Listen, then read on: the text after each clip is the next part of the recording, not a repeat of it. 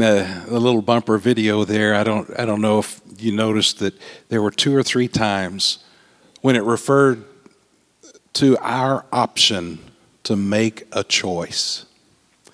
And I want us to really focus on that for the next 3 weeks leading up to Thanksgiving. Because gratitude really is optional. So often, many of us wait for something to happen that is so good that it causes us to be grateful. And in reality, that's not the way it works. Gratitude is an option. It's a choice. I want us to begin today in Genesis 8. If you have your copy of Scripture with you, we're going to start in Genesis chapter 8 at verse 15. As I want us to think about gratitude. The first time we went to Honduras, there was no Dr. Pepper in Honduras that we could get to. Now later, missionaries there took care of us. But the first time we went to Honduras, we were there for a week without Dr. Pepper. And I remember come around Wednesday, I started thinking about Dr. Pepper, and Thursday I started really kind of craving Dr. Pepper, and Friday I was ready to get home so I could get some Dr. Pepper. We came home, we flew into, I guess, Houston, and one of the first things we did was go to a restaurant, and I ordered, I don't even remember what the food was, but I had Dr. Pepper with my meal. I wanted to get to Dr. Pepper. I was ready to get away from the trip I'd been on and get back to things that I was familiar with. I think Noah was probably in a very similar situation. God says, Noah, build this big boat. And Noah looks around and there's no rain. There hasn't been any rain. And there's no lake anywhere close by. Build a boat. Yeah, but don't just build a boat. We're going to make it a zoo. What? Yeah, we're going to build a boat. And we're going to bring all the critters and put them in there with you and your family. And then we're going to close the door. Yeah. Noah goes ahead. He's obedient, as you know. Builds the boat. At the right time, by the power of God, miraculously, all the critters show up and they are put into the boat. They close the door, which again, apparently, according to the story, God closed the door. And then the rain starts. And it rains.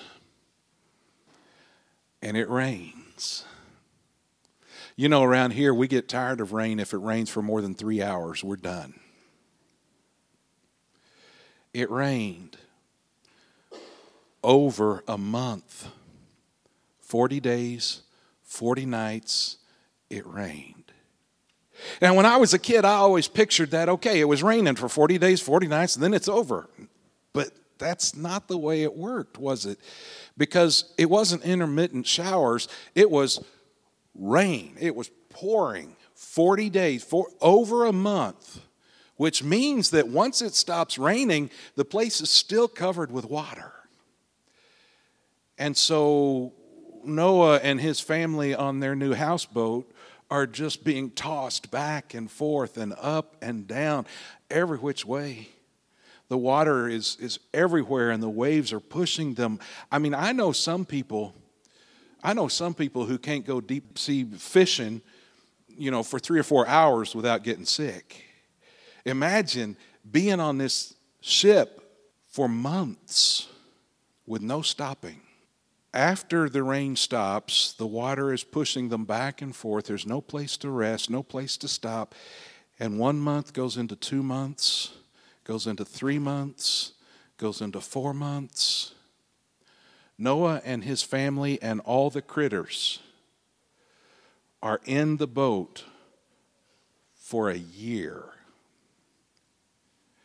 Finally,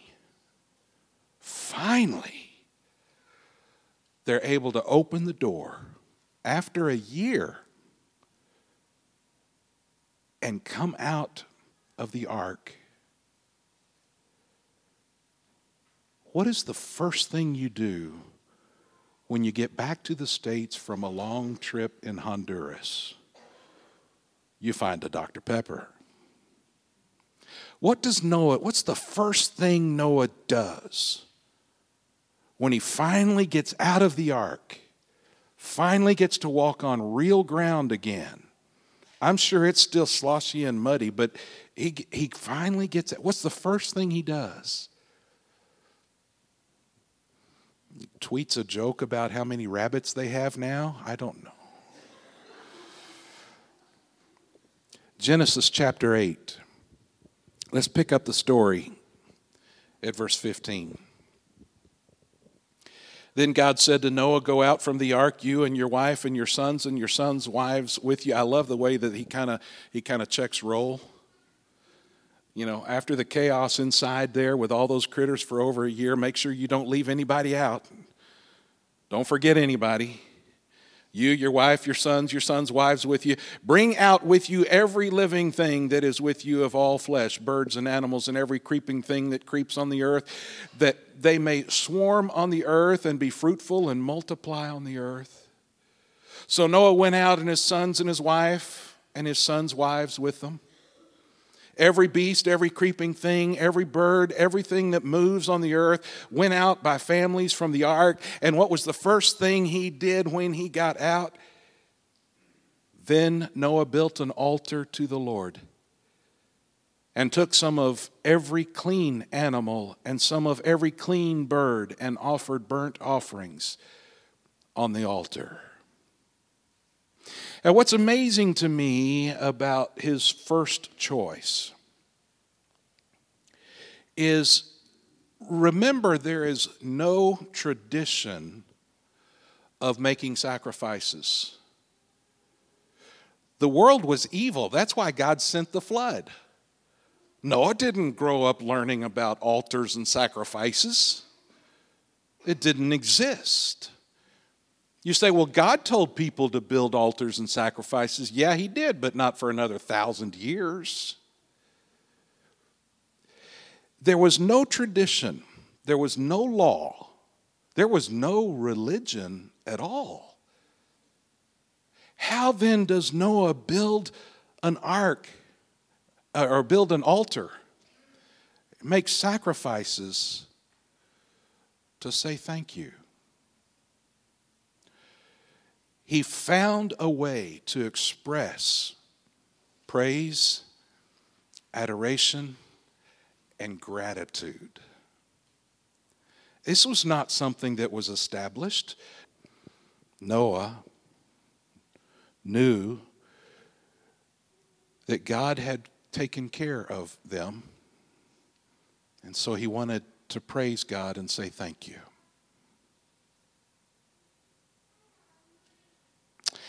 You remember this? Anybody remember playing with these? Etch-a-sketch, right? I mean, you can spend hours on this thing. You turn those knobs and it moves it up and down, and this one moves them back and forth, and you learn to turn the knobs at the same time, and man, you can cover this whole thing, and you can get all kinds of fun stuff on there.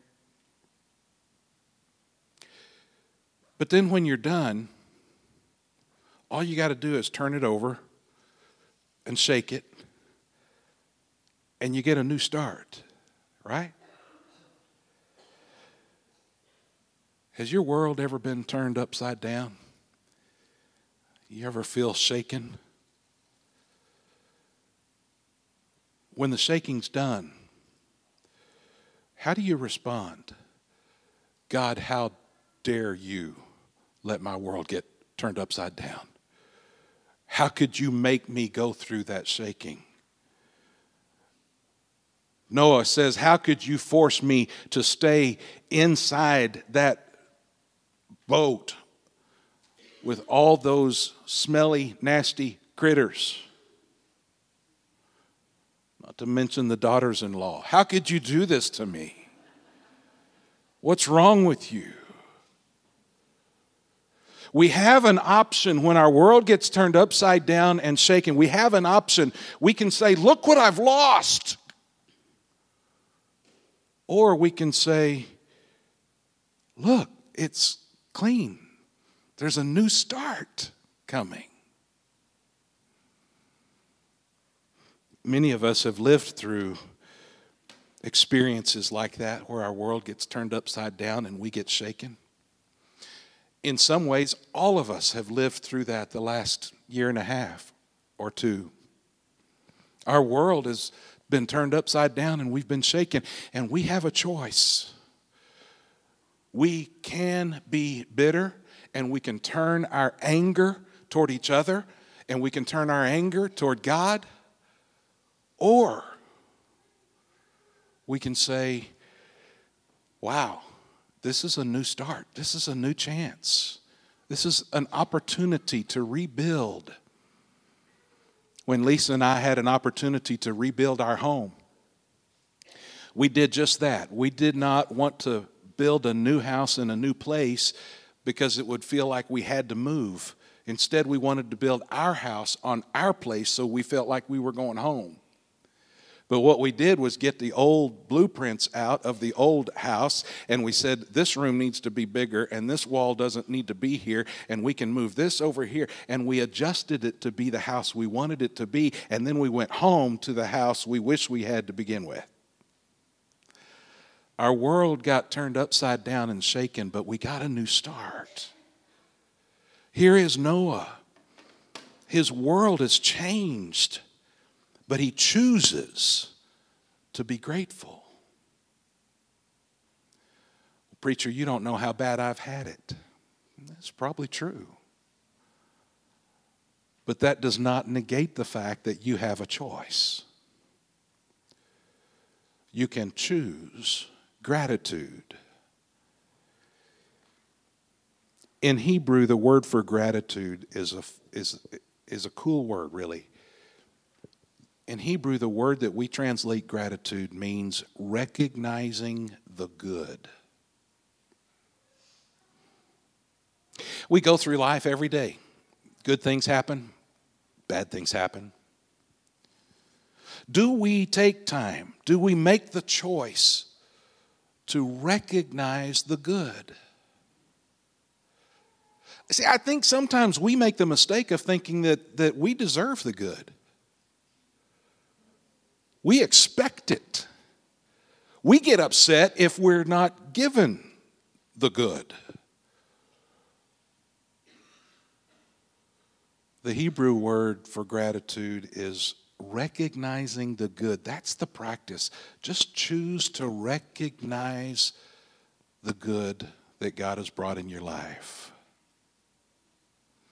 Daniel was he was a good guy. He was a young man who followed God, trusted God.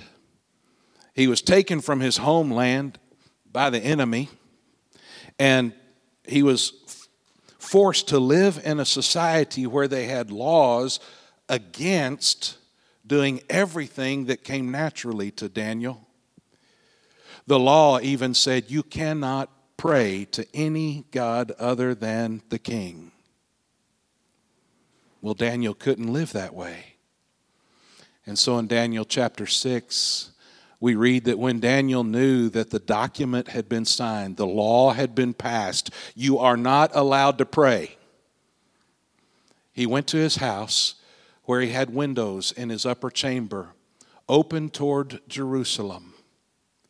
He got down on his knees 3 times a day and prayed, and what? Gave thanks before his God as he had done previously. It's cool that they said don't pray, and he said, I'm going to pray no matter what. I'm going to keep praying. That's cool. But that's not the best part of the verse for me. Did you notice he didn't just pray? It wasn't just his religious activity that he continued every day. He didn't just do what he had always done. It says he prayed and gave thanks before his God. He's not at home, but he's choosing to be grateful. He is controlled by an evil regime, but he chooses to be grateful. They're saying it's illegal for you to do what you know is right, but he chooses to be grateful. What about Jonah? You remember Jonah? God says, go yonder, and Jonah says, no. And God says, yep. And Jonah says, I don't want to. God says, cool, I'll just have a fish swallow you up, and the fish will take you where you're supposed to be. That's the Crowder paraphrase. But while he's in the fish, in the middle of the ocean, headed to where he's supposed to be, he is alive in the belly of the fish. And what does he do in the belly of the fish? I, with the voice of thanksgiving, will sacrifice to you. What I have vowed I will pay. Salvation belongs to the Lord. That is not the prayer he prayed when he got where he didn't want to be. That is the prayer he prayed in the belly of the fish. He chose gratitude. David was being chased by his enemies. His life was in danger. He was hiding just so he could survive.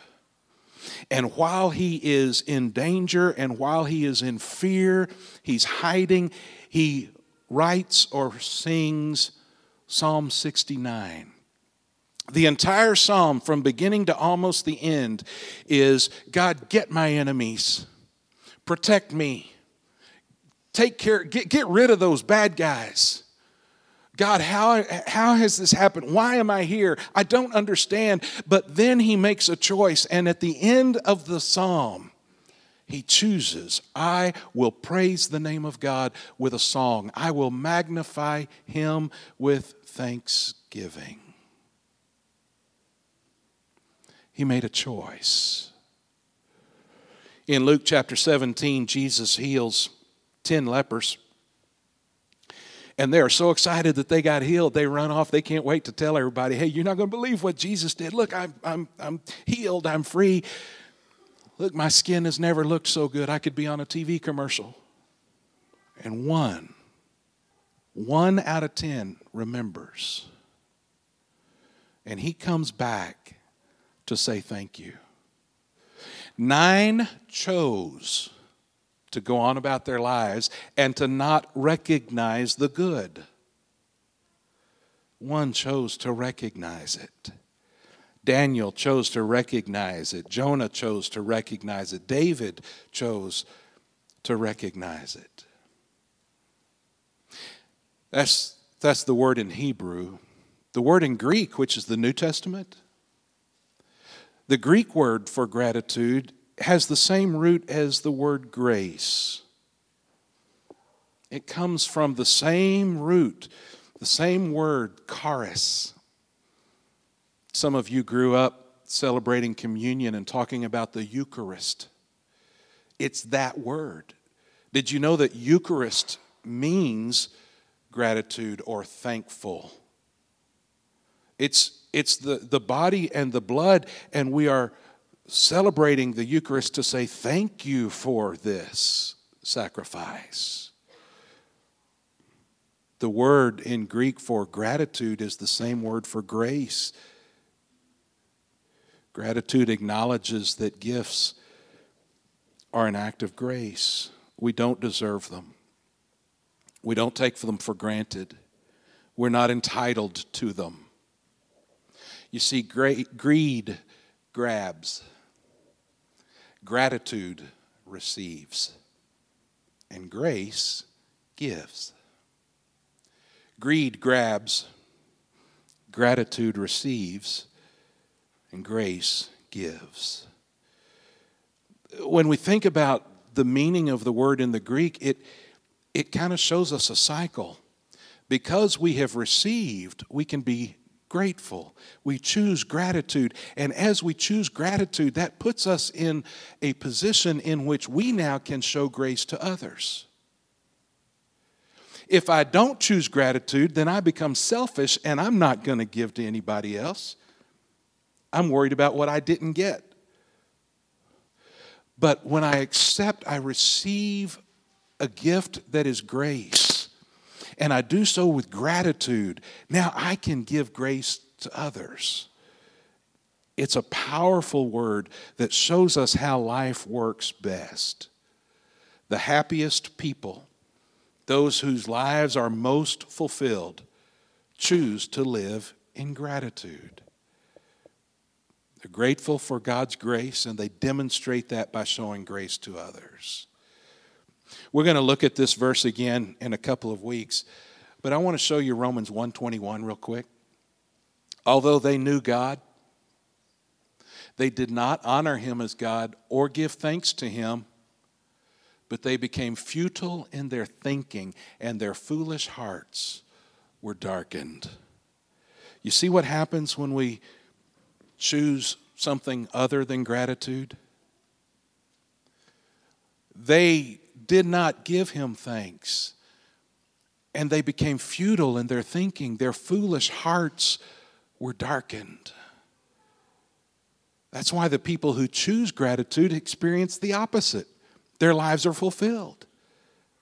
They're happier. They have more meaning. It's easier for them to outlive that life. 1 Thessalonians 5 then reminds us, give thanks in all circumstances, for this is the will of God in Christ Jesus for you. Notice real careful, it doesn't say give thanks for all circumstances, because there's a lot in life that we can't be grateful for. But there are no circumstances in life that keep us from being grateful in. Give thanks in all circumstances, regardless of how your world has been turned upside down and shaken. We can choose gratitude.